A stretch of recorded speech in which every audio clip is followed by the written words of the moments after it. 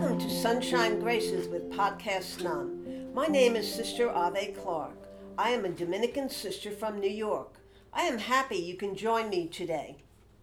Hello, everybody. This is Everyday Graces Podcast with Sister Ave.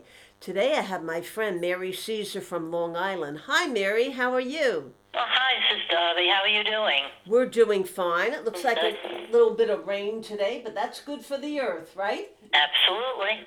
Well, Thank you for asking me to join you today. I really appreciate it. Oh, you're welcome. Well, I know anybody who's listening, you're going to really enjoy this sharing. We're going to share about nature's gift. And I know Mary is a person, she loves to be out in nature. So, Mary, can you tell me what you like about nature? Surely. I really think Pope Benedict summarized it last year perfectly. He said it was the revelation of God's presence with us. And when you are out in nature, you can see God in the magnificence and the diversity of the creation. There are so many varieties of plants and animals and birds, fish. And going way back in my memory, I can remember walking through Forest Park with my brother and picking up maple leaves like we've all done when we were children, and getting them home and spreading them out on the table.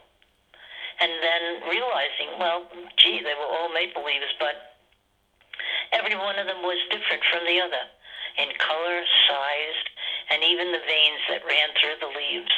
It always amazed me. Yeah, that's a beautiful way about you're showing about God's gift of nature comes with a variety of things. And I guess that word variety is a beautiful gift. Absolutely.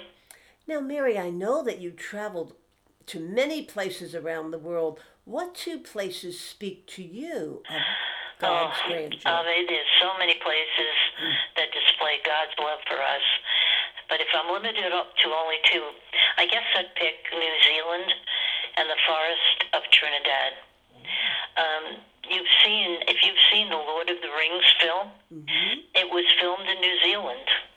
And anyone who saw the movie will remember the beautiful scenery and the numerous flocks of sheep.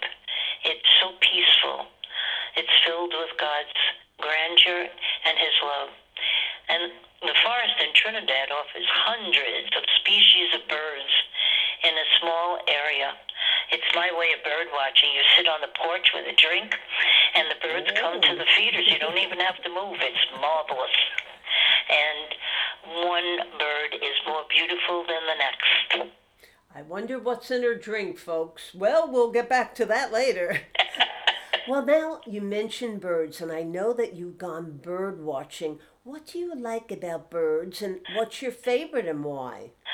Oh, birds are beautiful, and they display God's artistic majesty and mastery. He painted them with such wonderful care. I have so many favorites, but the cedar waxwing and the painted bunting are at the top of the list. The painted bunting is about 5.5 inches and weighs approximately half an ounce. Its feathers are every color of the rainbow, and they're perfectly complementary in the order that he's painted them. And the birds are great and cheerful alarm clocks. They chirp outside your window and wake you up at 5, even if you don't want to get up. It's marvelous. I like that idea when you shared that the bird was like less than an ounce. You're thinking, we don't have to be so big in life to bring beauty. So maybe nature is showing us this. Now, absolutely. Mary, do you think nature offers us a place of solitude and quiet meditation? And if so, how does it do that? Oh, there's no better place in nature for quiet meditation. I believe a couple of weeks ago, Danielle told us of how she finds peace walking in the woods.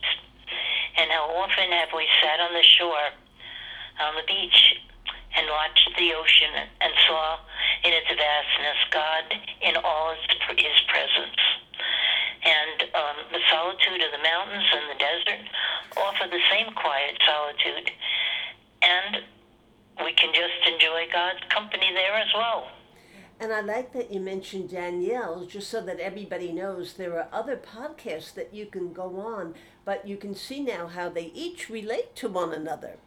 Now, Mary, is there a special season that you like with nature, and why would you choose that season?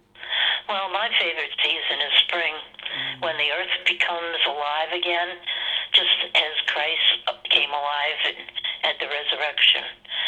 The flowers begin blooming, the trees bud, and the color green is like no other green during the year. As summer comes, it starts to fade, but in the spring, it's a bright and cheerful green. And besides, in the spring, the birds migrate north, and we can enjoy them again. Oh, I like this where you said cheerful green. That's a beautiful way of describing a color. Maybe we'll all think about that today. Now, is this everyday grace, what everyday grace can nature give to people? Well, as I mentioned, Daniel mentioned gives her peace, and it does. And also, with meditation and on nature, you can receive the graces of awe and wonder, gratitude, humility. And all we need to do is become aware of God's presence and nature's beauty and certainly His creation. Well, I agree with you because I remember my dad said, I'm tall like the trees. God made the trees tall in spirit. Now, is there a special kind of a tree, flower, or bush that you like and why?